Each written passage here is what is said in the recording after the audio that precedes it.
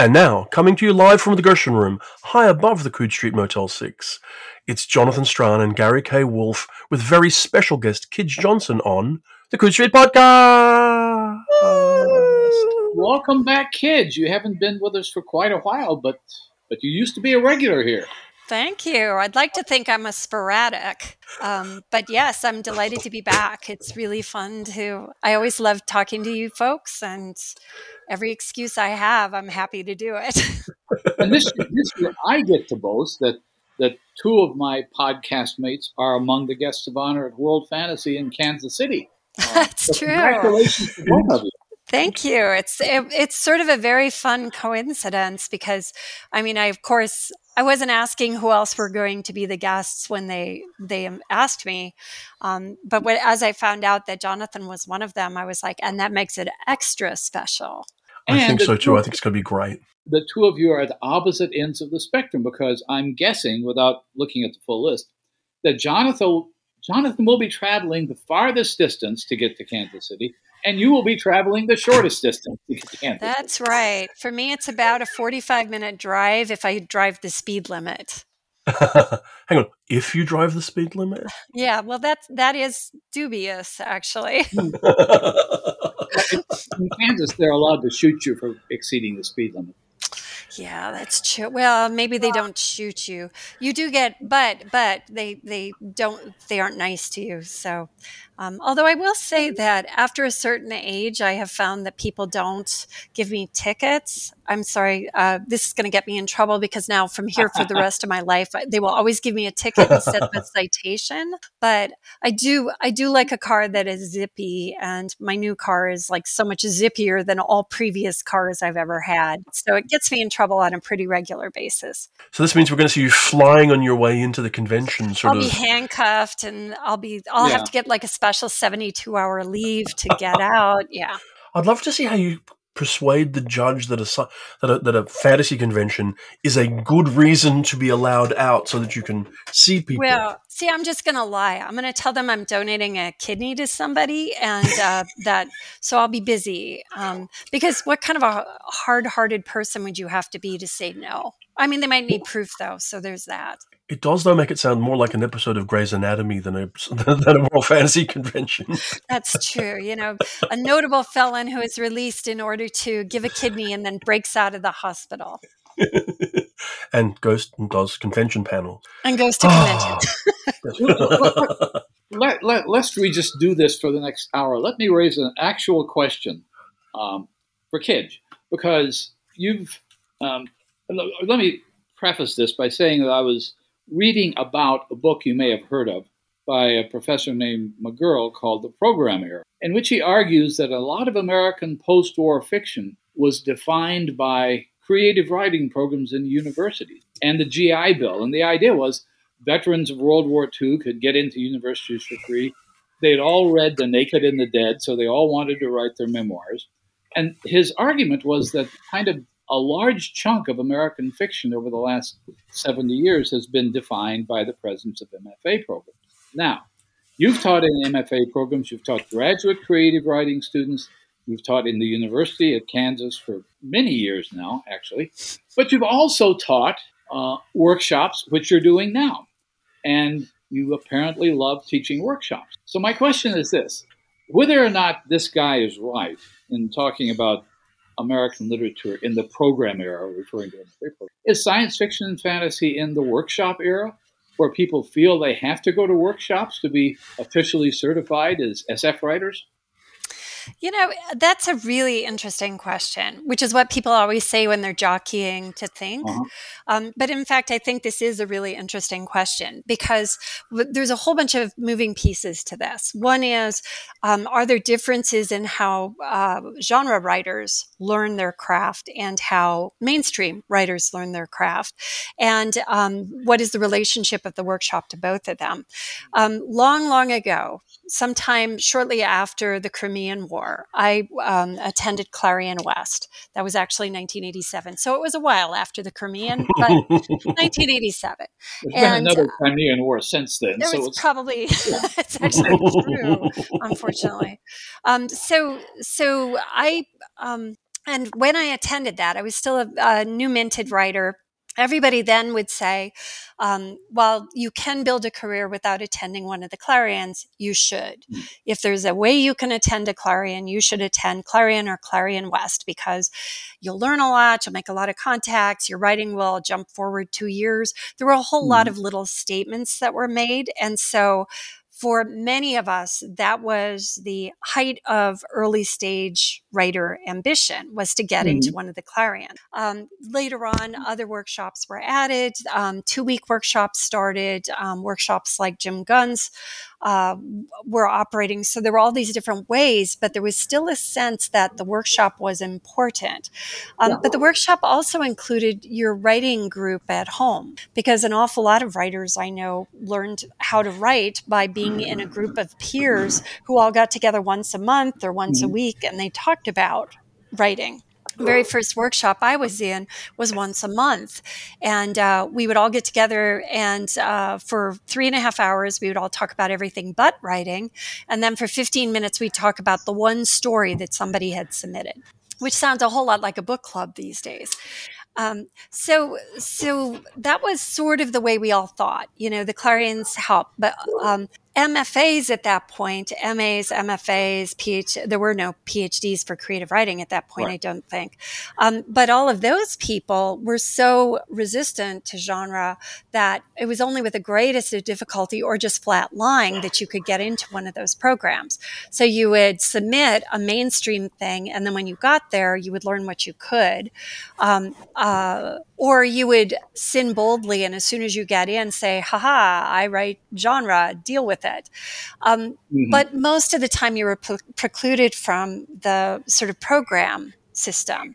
The idea that publishing, you became a published writer by going to a MFA, an academic creative writing program to learn how to do it. So I think that one part of this is that I do think what he says is quite accurate about how the program, the MFA program, has had a very, very tight hold on what is considered good literature in a broad sense. It's not that you have to have an MFA, but you kind of have to write like an MFA. You have to write as though you did come through one to be a successful mainstream writer. There are always exceptions, but generally speaking, if you scratch hard enough at somebody's bio, you find that they did some creative writing at the academic level, usually an MFA these days, which is a super long way to say that I think that it did change. The MFA program did change what we consider acceptable mainstream literature. But then as genre literature has gotten more and more popular, I feel like the main science fiction has now been sort of shaping itself into conforming to some of the requirements of mainstream MFA literature. And I think that what I find especially interesting about this is to compare this to the genres that right now are still not acceptable in MFAs. Writing a romance novel that is not meant to be romance forward, and there's going to be sex on page 7, and it's going to be all about feels all the way through, that would be a very hard sell in an MFA, unless it had literary pretensions as well.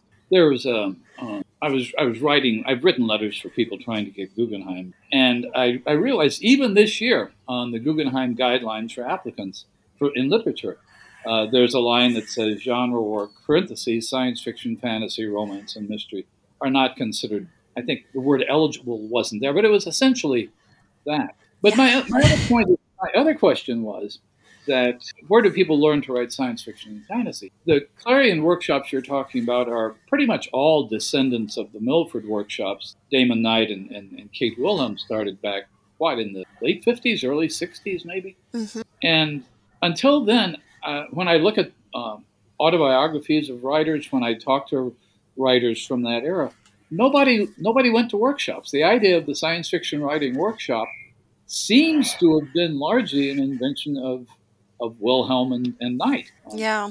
Well, I think that totally makes sense, actually, because Knight was, an editor in the field, and I think the original sort of heartbeat of learning how to teach science or how to write science fiction was you wrote something and an editor got back to you and said, oh, don't care for this, but, I'd like this a lot better if such and such happened.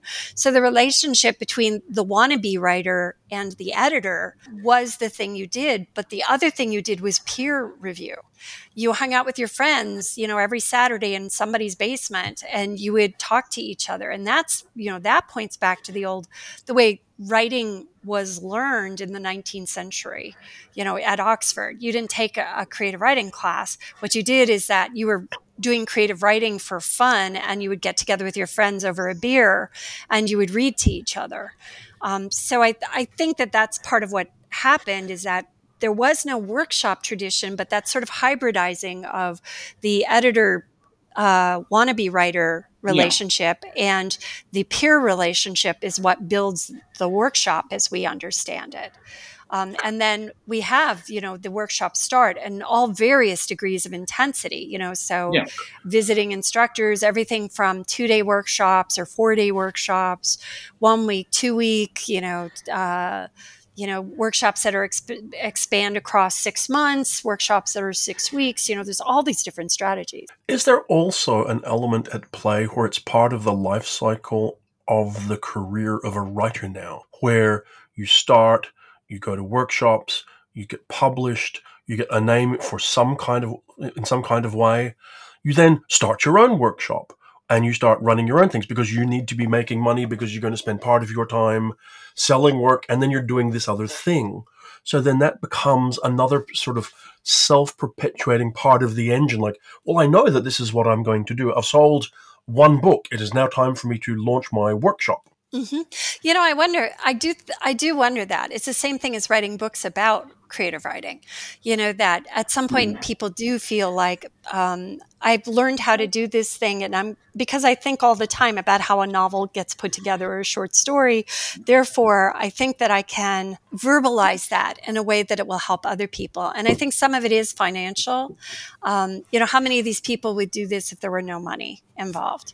And I think for many of us in the early stages, we absolutely would do it for no money, because we're just finding our way into a career. A science fiction career almost always is not. And I'm using science fiction in that sort of collective way that includes fantasy and things like that. A genre career is a combination of things, and writing is just one of them. You go to cons, you write your book, maybe you edit an anthology, maybe you become an editor, maybe you teach a workshop or a seminar, or you're invited to a con where you teach a seminar or you do a coffee klatch or something like that. So in our field, we're almost expected to be present in all of these, in as many of these venues as we can be. And the writers who step back from that, or who do not feel comfortable with that, or don't want to do that, that is a challenging decision to make, because you're removing yourself from sort of one of the standard patterns of getting going. There's some problems with that, because not everybody wants to stand up in front of a bunch of people and talk, and yet you feel obligated. Not everybody wants to edit something, and yet looks foolishly to many people, me included, in the past, as an economical way to get your name on the front cover of a book without having to actually write the whole damn thing. Now, it's much more work than that, as it happens. But if the option is, I'm going to have to write this whole novel, 100,000 miserable words, or I'm going to have to talk a bunch of other people to write 100,000 miserable words, it's like they're different skills, and the one, if you don't know anything about it, looks easier than the other. Jonathan, go ahead, Jonathan. I was going to say, and I guess one of the problems is for a writer, if you're a young person, or not even a young person, just a person at the beginning of their writing career, a workshop is not necessarily going to work for everyone. They can be as harmful as they can be positive. There is a frustration element, I'm sure, in the difficulty of accessibility. They're not available to everybody because they are expensive quite often to attend. They take time to attend that you may not have available to you. So there's a true barrier to being present in those things. And then when you get there, it really comes down to things like your personality. I mean, you were talking about the idea that you go to a workshop You go to a course and you get the chance to network, to make connections, to build a cohort. But you may not be a networky, cohorty type of person, and you could work away with nothing. You may not respond well to the tutors that you have. I mean, I was a tutor at one of the Clarions, right? And I saw what I thought people needed there, which oddly for a lot of them was simply just permission to do what they were doing, if that makes sense. That seemed to me like a very, very large part of that process, which would probably surprise them in retrospect. But they don't always work, do they? No, I mean, I've taught many workshops in many venues. I attended workshops. I started 3 MFAs before I actually finished one. And each time I scrubbed, not because I wasn't a good writer, but because it was a bad match. I didn't like the way it was taught. I was trying to do something they didn't care for. And sooner or later, my solution to finding out that people don't like something about me is usually to just walk away. And I was doing that in workshop as well. And then I've taught seminars at Gen Con. I've taught, the usual things at cons. I've taught, but I've also taught at both Clarions, and I've taught at Odyssey, and I've taught, my workshops, and I've taught Jim Gunn's workshops. So I've done a lot of workshop environments, and I'm always thinking about this because mostly people come into a workshop with a stated desire. And in science fiction, it's usually to make a living or to be a successful writer of genre literature.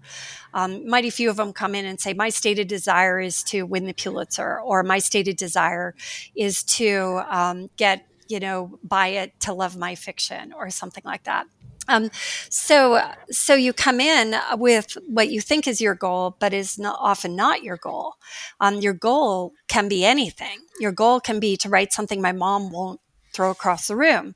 Your goal can be I want to write something that will make my boyfriend really sorry he ditched me. I want to write something because I have this yearning to be seen, and this seems like the safest, or maybe the interestingest, or the easiest way to be seen.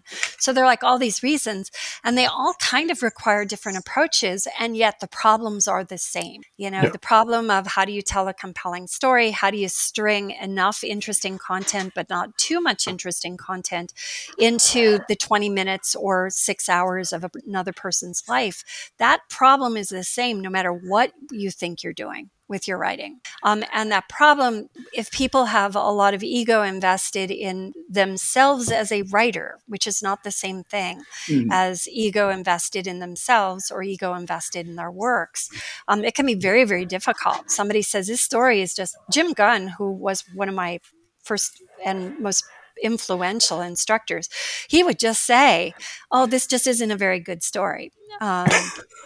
Collect what learn what you can, move on. And Gary, I know you studied with him as well. I mean, it could be pretty soul searing if you were married to that story to have him say, oh, this just isn't that good.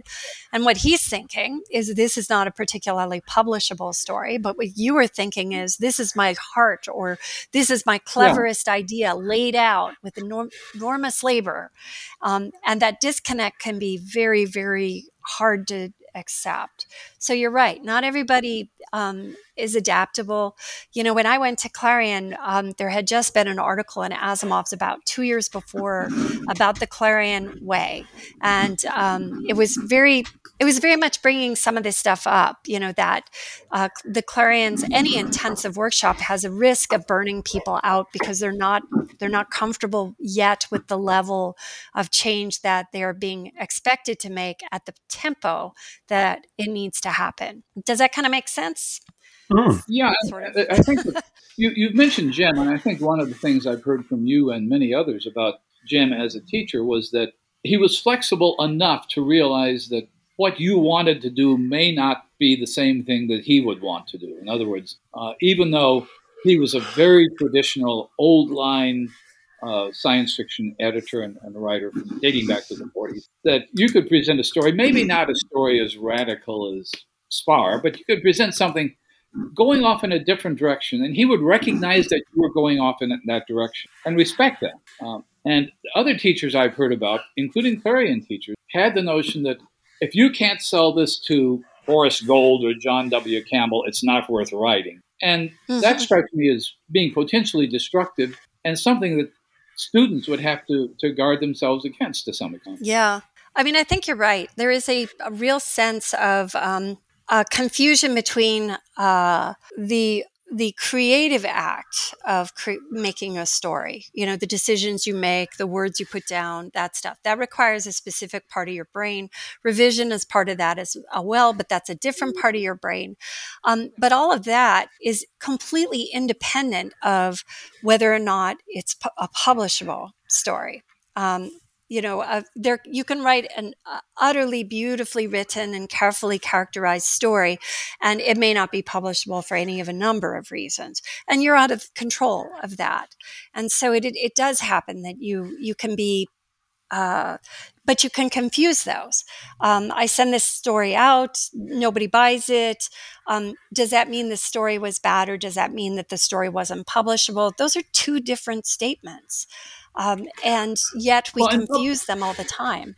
And publishable is a malleable term also, meaning that publishable where? I think I may have told you this, Kid, so I apologize. But I had one creative writing class at the University of Kansas, and was not from Jim Gahn. And there were some continuing education students in the class. And this sounds like a stereotype, but there were two women who were literally little old ladies. And they were taking a creative writing class because they wanted to sell cute poems to Good Housekeeping magazine, which is a legitimate thing to do. Shirley MacLaine sold cute things to Good Housekeeping.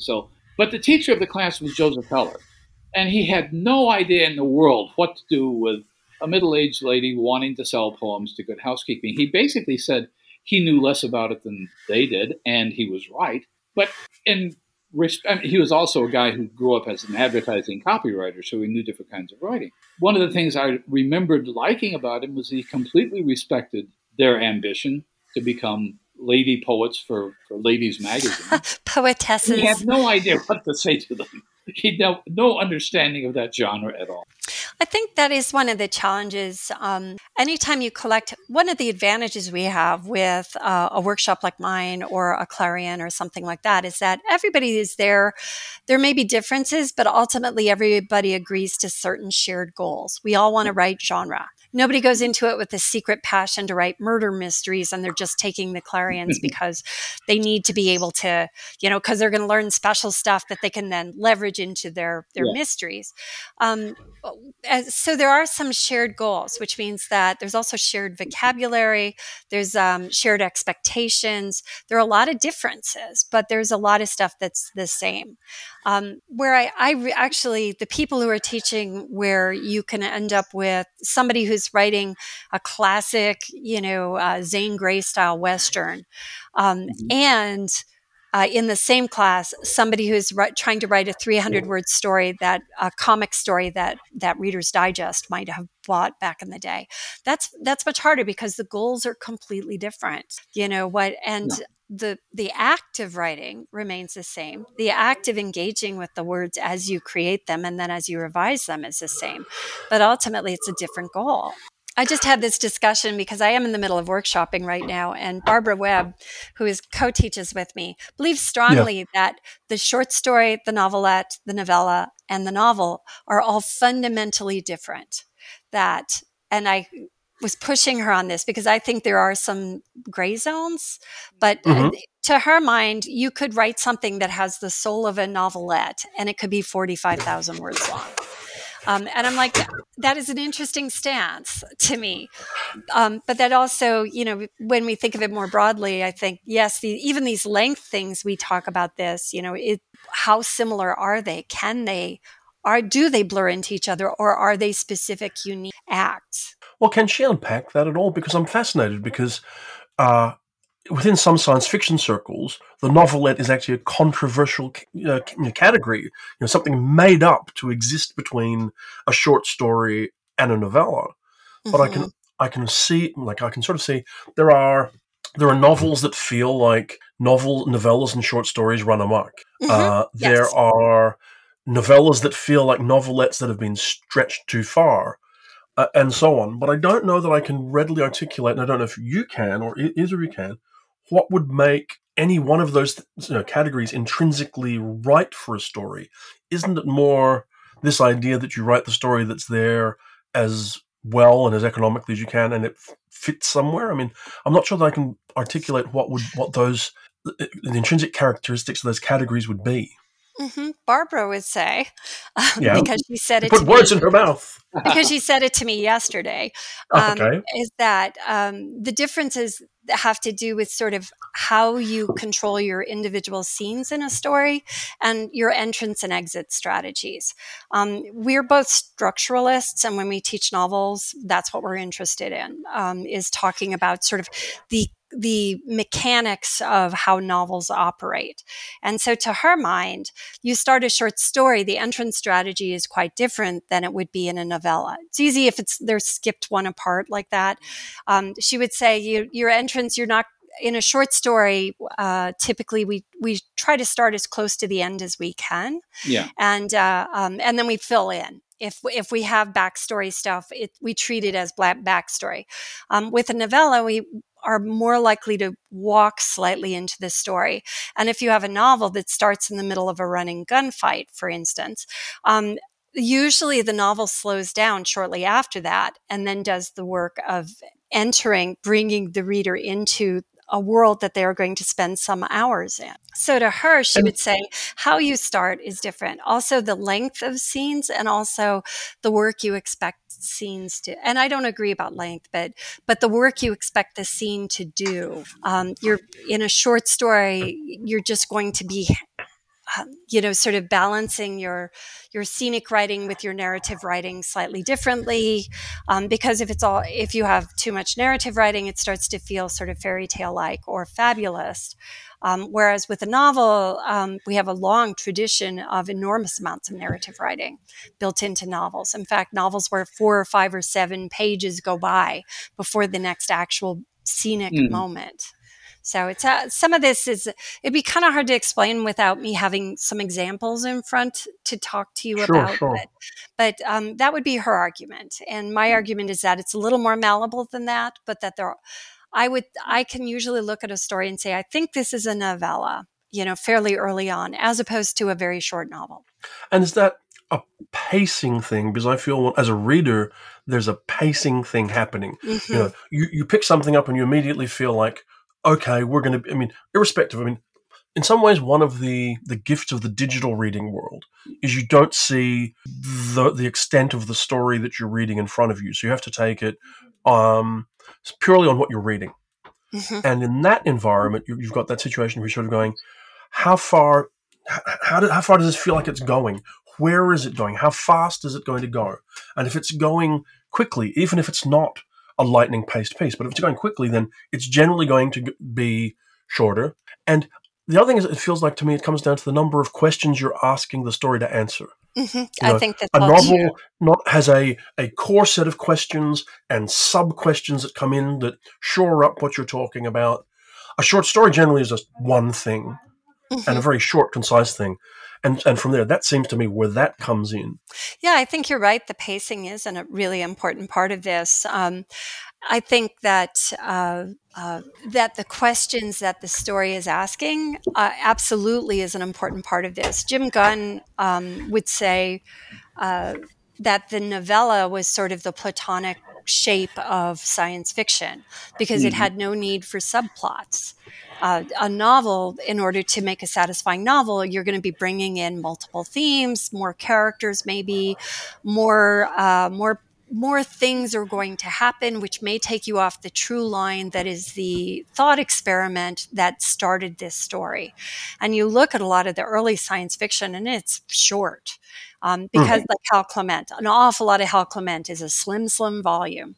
And some of that is because they were printing it in tiny type because books were expensive. Cheaper, But some of that was also just that he did not waste any time on B plots. He did not waste any time on, once he got his clockwork set up, he did not suddenly insert some strange circumlocution or move over to some other, here's the other side of the story or anything.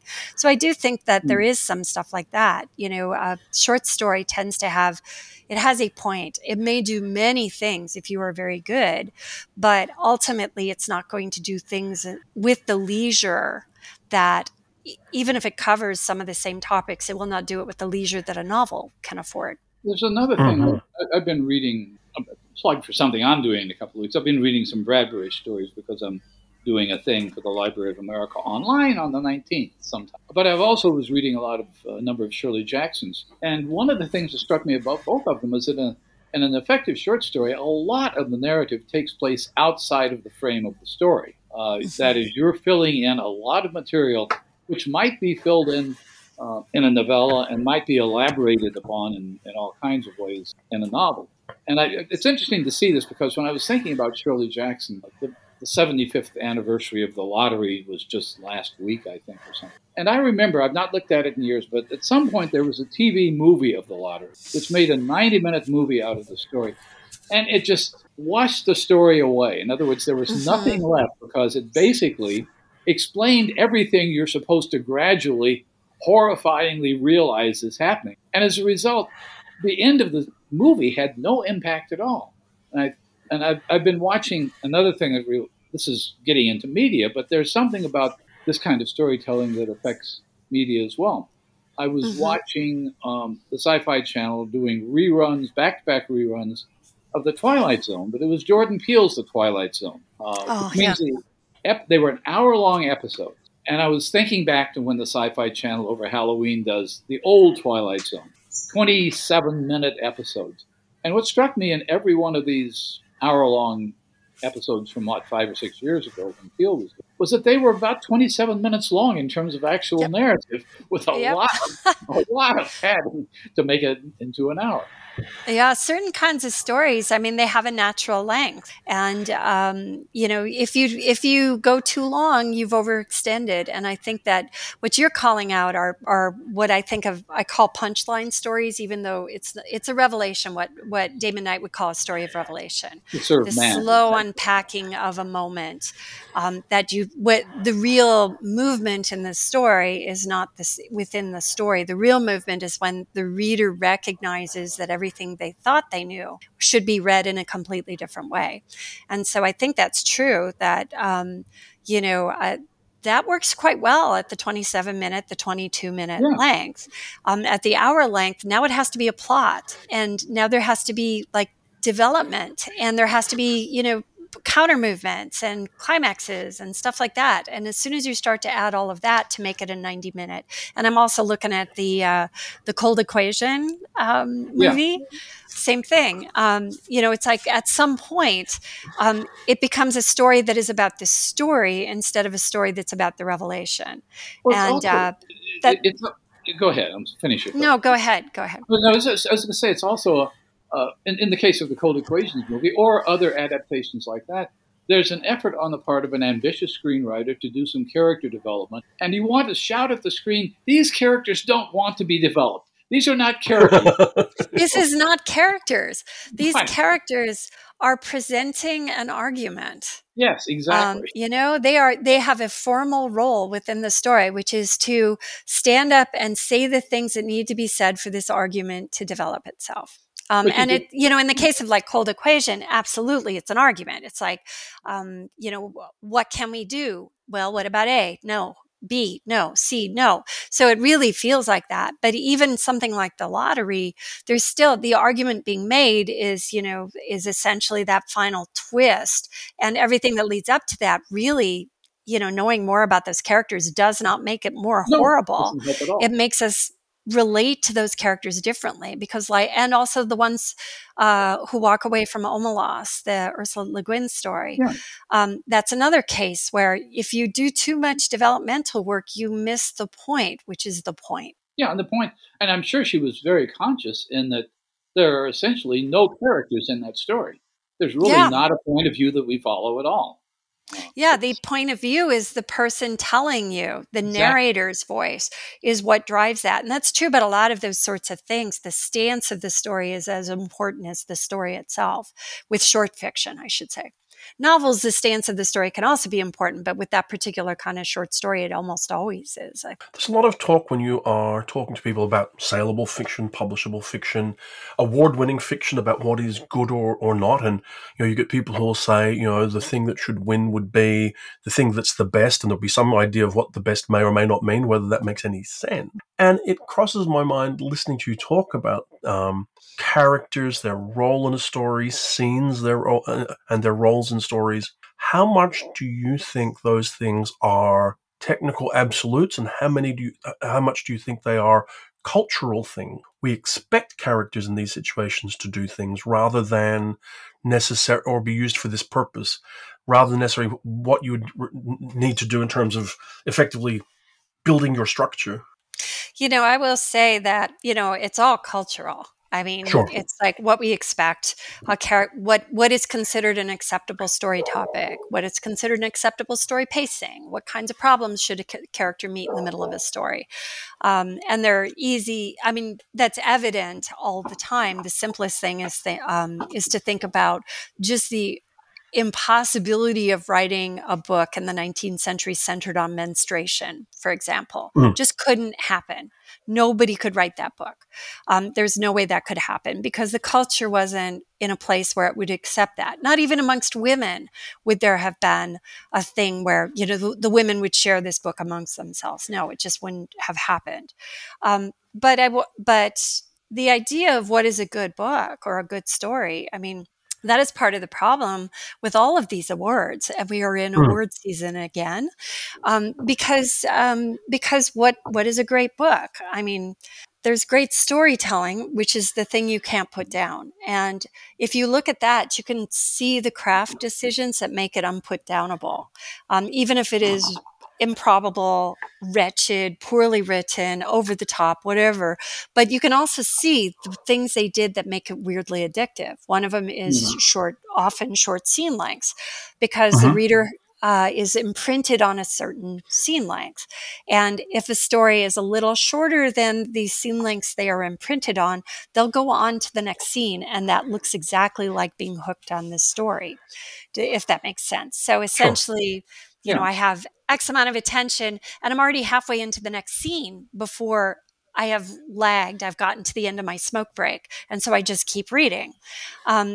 Whereas there's also things that are, written where the prose sings, but it's not prioritizing the same things. So what a quality, what is the best story depends on the audience. And because we use these same awards to acknowledge, elegant language and, exhilarating storytelling and every other possibility, and clever uses of science fictional or fantasy tropes and, books that change the soul. We use the same awards to do all of those things. And that's part of why I think you get such acrimonious differences of opinion. One person is like, yeah, but this is inarguably the most elegant book on the ballot. And somebody else says, yeah, but this is inarguably the most fun book on the ballot, the one that I read with the most enthusiasm. And some of that's the reader, but also some of that is the differing intention of the writers and their ability to carry it off. But the result is inevitably comparing apples and potatoes. Yeah, absolutely. Yeah. I mean, the mere fact that we're comparing heroic fantasies with, extremely gritty urban, or space opera or something like that, how similar are these things, and yet we do, because they share a toolbox. And to some extent, they share the fact that we all call them the same thing. It would be interesting to ask a question of, let's say, take the newly announced Hugo ballots, which we haven't mentioned, but the Hugo ballot is out before we have recorded this, and ask people who are voting on it if they were asked to name the most beautiful novel this year, would it be the same novel that they would name as their favorite novel or as the best novel? or is the most, Yeah. or in other words, you could take any one of these dimensions and apply it to the list and probably come up with a different winner every time. I think so. I mean, and ultimately you're on to something when you say, the book you liked the most, because ultimately that's what we vote for. But the book that is most interestingly structured, the book that is most elegantly written, the book that is most emotionally satisfying. Those are three different categories, and none of those are the book that pleases me the most. Right. Or the one that blows my mind in a science fictional conceptual way. Yes. The one that just shook me loose because it was so smart about its science or about its world building. Yeah. Well, I mean, it's like if you go back 40 odd years ago to make it less personal for people today, and you look at the Hugo novel ballot for that year, right? There were 5 novels up for it. Project Pope by Clifford Simak, The Many-Colored Land by Julian May, Down Below Station by C.J. Cherry, The Claw of the Conciliator by Gene Wolfe, and Little Big by John Crowley. Now, that is not like to like. No. Little Big does not pay off the way The Many-Colored Land does or does not pay off, and isn't in almost the same language as Project Pope. Yeah, and the Simak is like out there as this like sort of eccentric outlier. So no, that's true. They pay off differently, and it's I always feel like there's some sort of conventional wisdom that the Nebula is going to be the award that writers like the best, and the Hugo is going to be the award that readers like the best. It's going to be the popular award. People, if you win the Hugo, that's because a whole lot of people loved you. Now, the Dragon Con Award, I can't remember the name right now, but that's meant to be even more of that. Yeah. So that's going to be even more of a populist award because more people are going to be involved in the decision. But it's also, each of these has a different sort of group it's drawing from. And that means it's going to emphasize different things. If you took every single sort of cross-section demographic of the field and said, okay, you get to give an award. What's it going to look like? What are your 5 top this year? You would have some very, very different lists. Oh, true. And I mean, as you know very well, because you've been around the field for a while too, awards are awards. And, it's like, yes, there are potentially 3,000 people voting for Hugo, and there are 300 people voting for a Nebula. And sometimes, there are 5 people deciding who get a World Fantasy Award. And the differences that creates are stark. So, I mean, we look on the Hugo Award as being a populist award, and the Nebula is portrayed as being the best of the writer's view of the world, when in fact what it is that Clubhouse's award. Exactly. It's also a popular award. It's just a smaller group that it's drawing from. Yeah, that's true. And I mean, juried awards have their own problems, but a juried award has different problems than a populist award. And I've been on the jury for World Fantasy, and I thought it was fascinating. The discussions that we had and the things that we were prioritizing, and so sort of some of the counter arguments too. It's like, why did this famous writer not make it onto our final ballot? Should they have? Because maybe we didn't like this person's book for a lot of reasons. When I ended up, and I think we've all done it, when I ended up on the World Fantasy panel, I began to realize that you were getting back to that level of perception with fiction that you have when you try to talk to somebody else about seeing the color blue or tasting chocolate or whatever it might be. I read this, what did you read? And then you start having discussions about how do you rank and rate these things. And when I say this is number 1 and that's number 5, what's the difference between 2 and 3 for me and 2 and 3 for you? Is there a vast quality drop? Are they nice even gradation? We had the strangest fistfights over our years. I could see making it more granular, and instead of being 1 through 5, you get to assign 40 points across up to 5 books.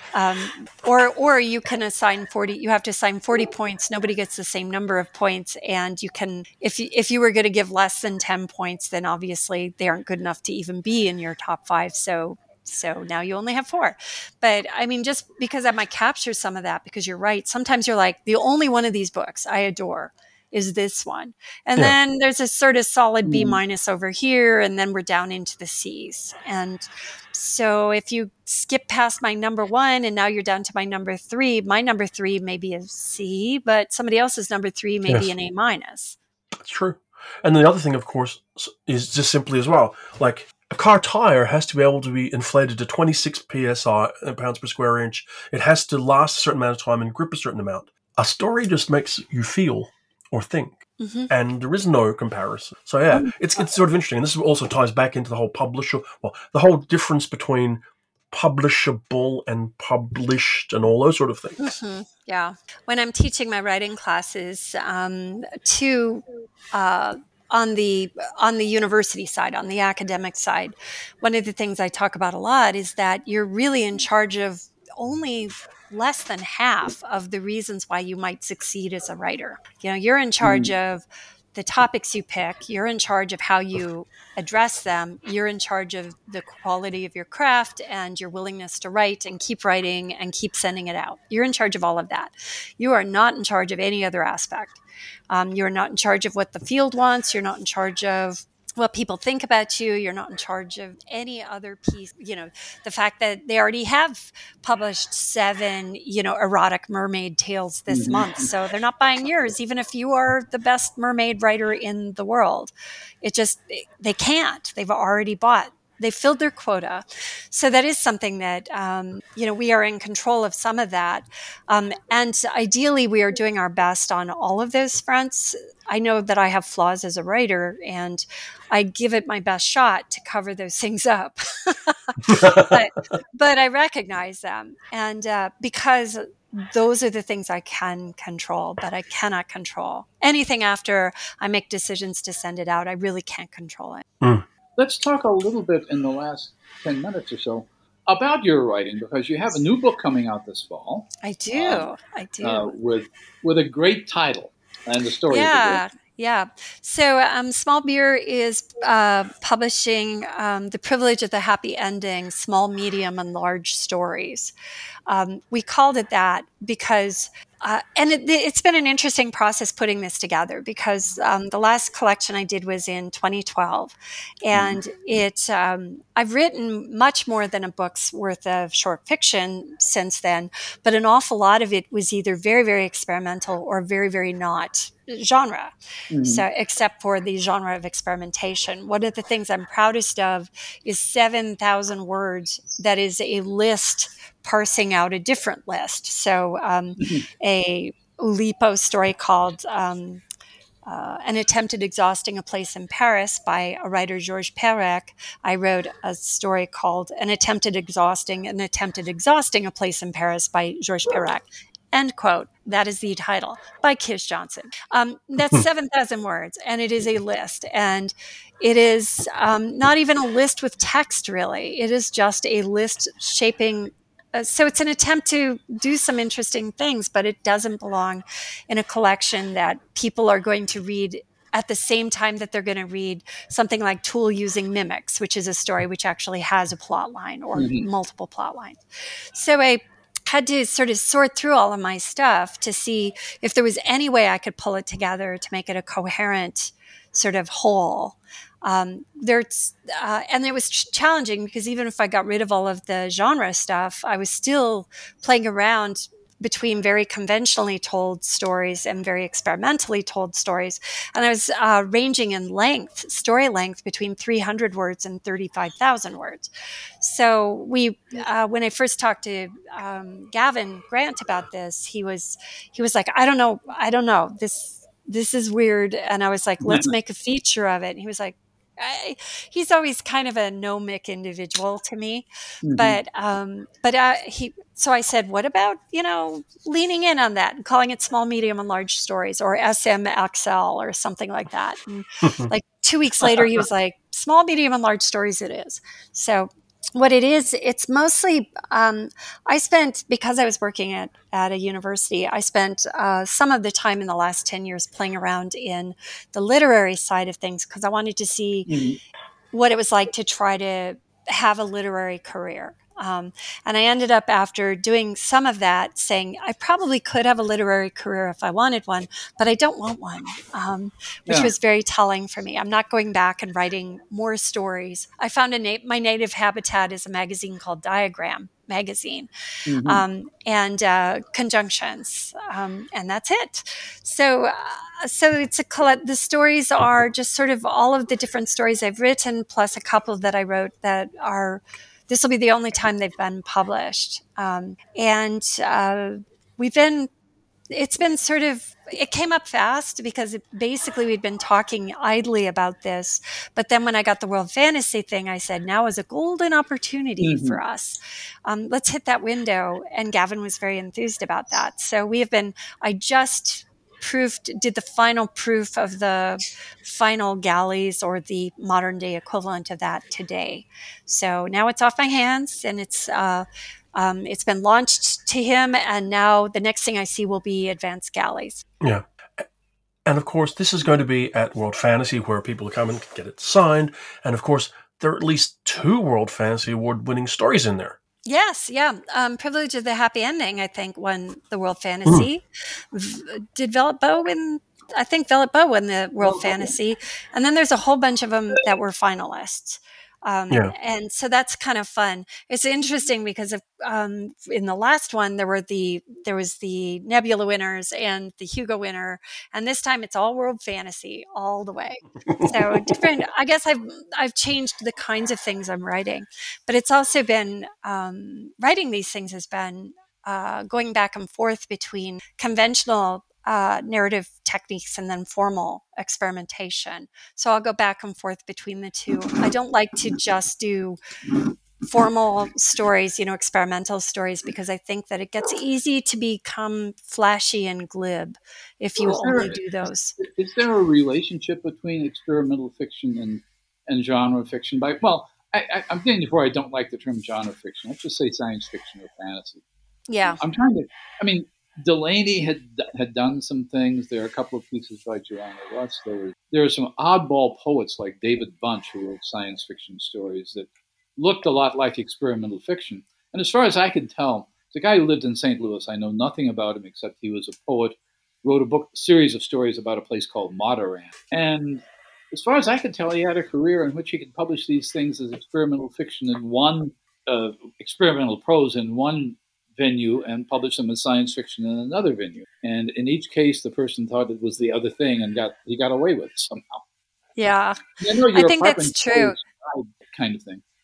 Yeah, I think that's true. Actually, there are some people. I'd been sort of accumulating experimental works, and one thing that I noticed was that the more you stray from, really, science fiction is just a formal experiment in the same way that telling a story like a list is. You've made a decision about the container, that it's going to include rocket ships or aliens or whatever, and now you are going to do things with that it's now going to change the requirements of the story for you to use those things properly. So I think I could make that argument in a bar. I probably could make it far more articulately than here, but I think there is some connection. I do think, though, that a lot of these last 10 years was me trying to figure out Darko Suvin's Estrangement. And I ended up coming up with this sort of pattern in my head that immersion and estrangement. Immersion is when you get sucked into the story. These are my definitions, not Suvin's definitions, but immersion is when you forget that you're reading. You fall into the page and you start noticing the things. You start, yearning or being scared or being excited at the same level as the characters. And estrangement is when you are standing outside, aware that you are observing the experience. And you may still be excited or estranged or frightened or whatever, but you're never not aware that it is an artifact. And a cinematic equivalent of this is when you see a Wes Anderson movie, it may move you, it may thrill you, it may charm you, it may do a lot of things, but what it's not doing is allowing you to just forget that you're staring at a screen, because everything about it, everything from the writing to the the design are telling you to be aware of what's happening. And he would be, I think, a little disappointed if you didn't notice the fineness of all of that. So I think that this became a conscious experiment for me over the last 10 years, trying to figure out how fast you can move from immersion to estrangement and then back. And it's it ends up being sort of a flashy move. So I also then sit down and I try to write stories that are not like that. But it is, can I completely suck you into a character's experience so that you forget you're reading and then snap you out? That's easy. All you have to do is just make a mistake. But then can I snap you back in? Can I take you from estrangement? How many sentences does it take for me to take you from you reading a sentence that is definitionally estranging, sucking you back into the immersive experience? And I learned a bunch of things, one of which is that, interestingly, we do this all the time, that in fact, there are forms like the fairy tale, which are simultaneously immersive and estranging. None of the language is immersive, and yet you are fully participant in the actions. You don't even know the names of the characters sometimes. The kingdoms don't have names. It's all mythic, and yet we get sucked into it. So I was playing around with those margins as well, just to see if I could figure out how it works. And I found out a lot about my prose as a result, and also about how story works. Interesting about what can knock you out of it as well, because I've been reading a number of things by, two things come to mind. One is our mutual friend John Kessel had talked about reading a science fiction novel by a mainstream writer and coming across one line which was so non-science fictional and so wrong that it took him out of the story entirely. And the other thing that came to mind when you were talking was, I think it's the end of Richard Matheson's novel Bid-Time Return, which became the movie, the Christopher Reeve movie, Somewhere in Time. And there's a dime which he has with him when he goes back into the past. The idea is, if you dress up in 1890s clothes and go to the Dakota in New York, you will end up, or the Mackinac Grand Hotel in Mackinac, you will wake up back in the 1890s. And it plays out as a romance throughout the movie until he opens his pocket of his trousers and realizes that he has a 1970 dime in it. And the minute he looks at that, the whole thing collapses, and he realizes it's all fake. And I always read that when I even read it in the novel before I saw the movies. This is what can happen to you in a story. If you make one mistake in a story, that's all it takes to yank you out of it entirely. Right. If you're a good enough writer, and you make one stupid step, you've already earned a certain amount of goodwill. Essentially, you've been bribing them through your entire story. And so when you make that mistake, they're still counting the $20 bills that you've been offering them all the way through. So they're willing to sit with you because there will be another $20 bill coming up pretty quick here. But generally, it's, if you're not giving enough rewards, enough pleasure bursts, as George Saunders would say, early, then when you do get to that point, you're like, okay, this book will disappoint me. This story will be disappointing because this author does not know what, they broke my illusion. And so I'm just not going to keep trying. I'm already out. I'm going to check my phone, So I think it also depends where you make the mistake. Yeah. In the early stages, nobody's invested. So if I read something in the first page of the first chapter, they make mistakes. I just, I don't need to stay. I haven't invested anything yet. But not even just from beginning to end of story, but where in the structural construction of your world you've made that, some things are not plausibly forgivable when you hit them. The whole house of cards just suddenly just goes poof. And it's different based on the medium, because I put up with crap from movies that I would never accept from a book. And I also put up with crap from like a 1940s book that I would never put up with from a modern book. I have higher standards for the modern book, because they know the rules. When they're still writing the rules, I get it if they miss a stitch because they didn't know yet what exactly they were trying to do. They had not. They hadn't discovered it yet. One of the things about putting together a collection of short fiction of your own short fiction is that it forces you to look back at a period of time when you are assembling work. At the Mouth of the River of Bees covers a certain period in your writing life. The Privilege of the Happy Ending, a different one. Looking at where you are now, has the kind of things you want to write now changed, coming out of that Privilege of the Happy Ending period? That is a really cool question. I did notice as I was putting this together the things that had changed. Back in 2012, I had not written a single story that engaged at all with my personal experience growing up in Iowa in the 1960s. And at least 3 of the stories in Privilege of the Happy Ending do, in very explicit ways. There is a mythic town. In fact, I call it out in one of the stories, Ratatoskr. This is Ray Bradbury country. The story says in the first paragraph.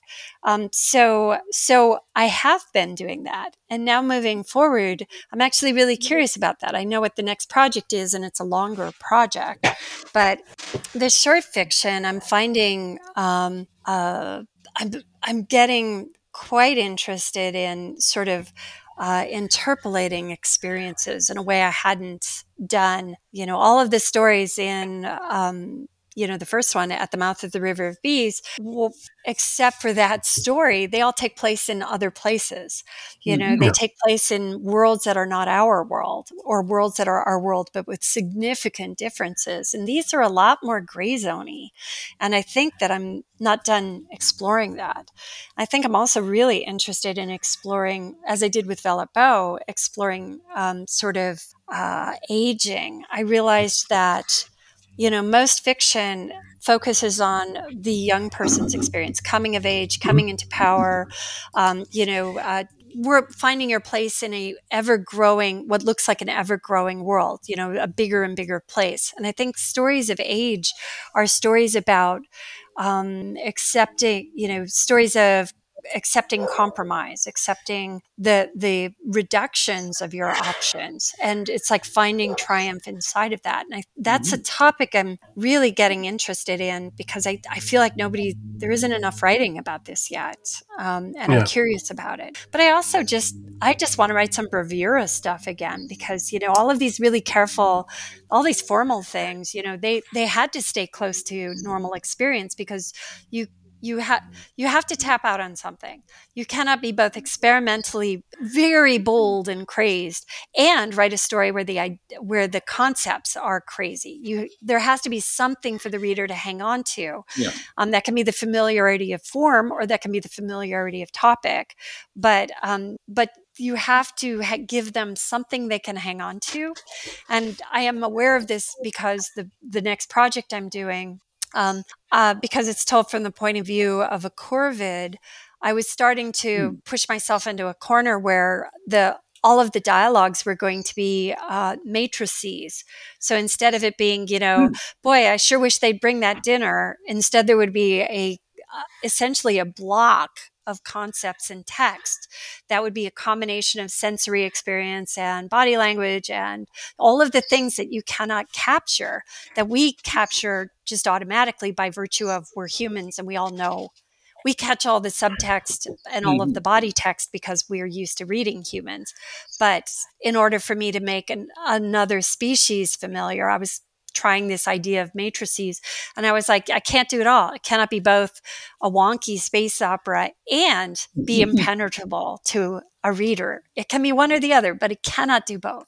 So I think a lot about that stuff. The other thing you've done in the last 15, and we're running over time, I'll make this quick. Slightly. But you've also looked at some classic works.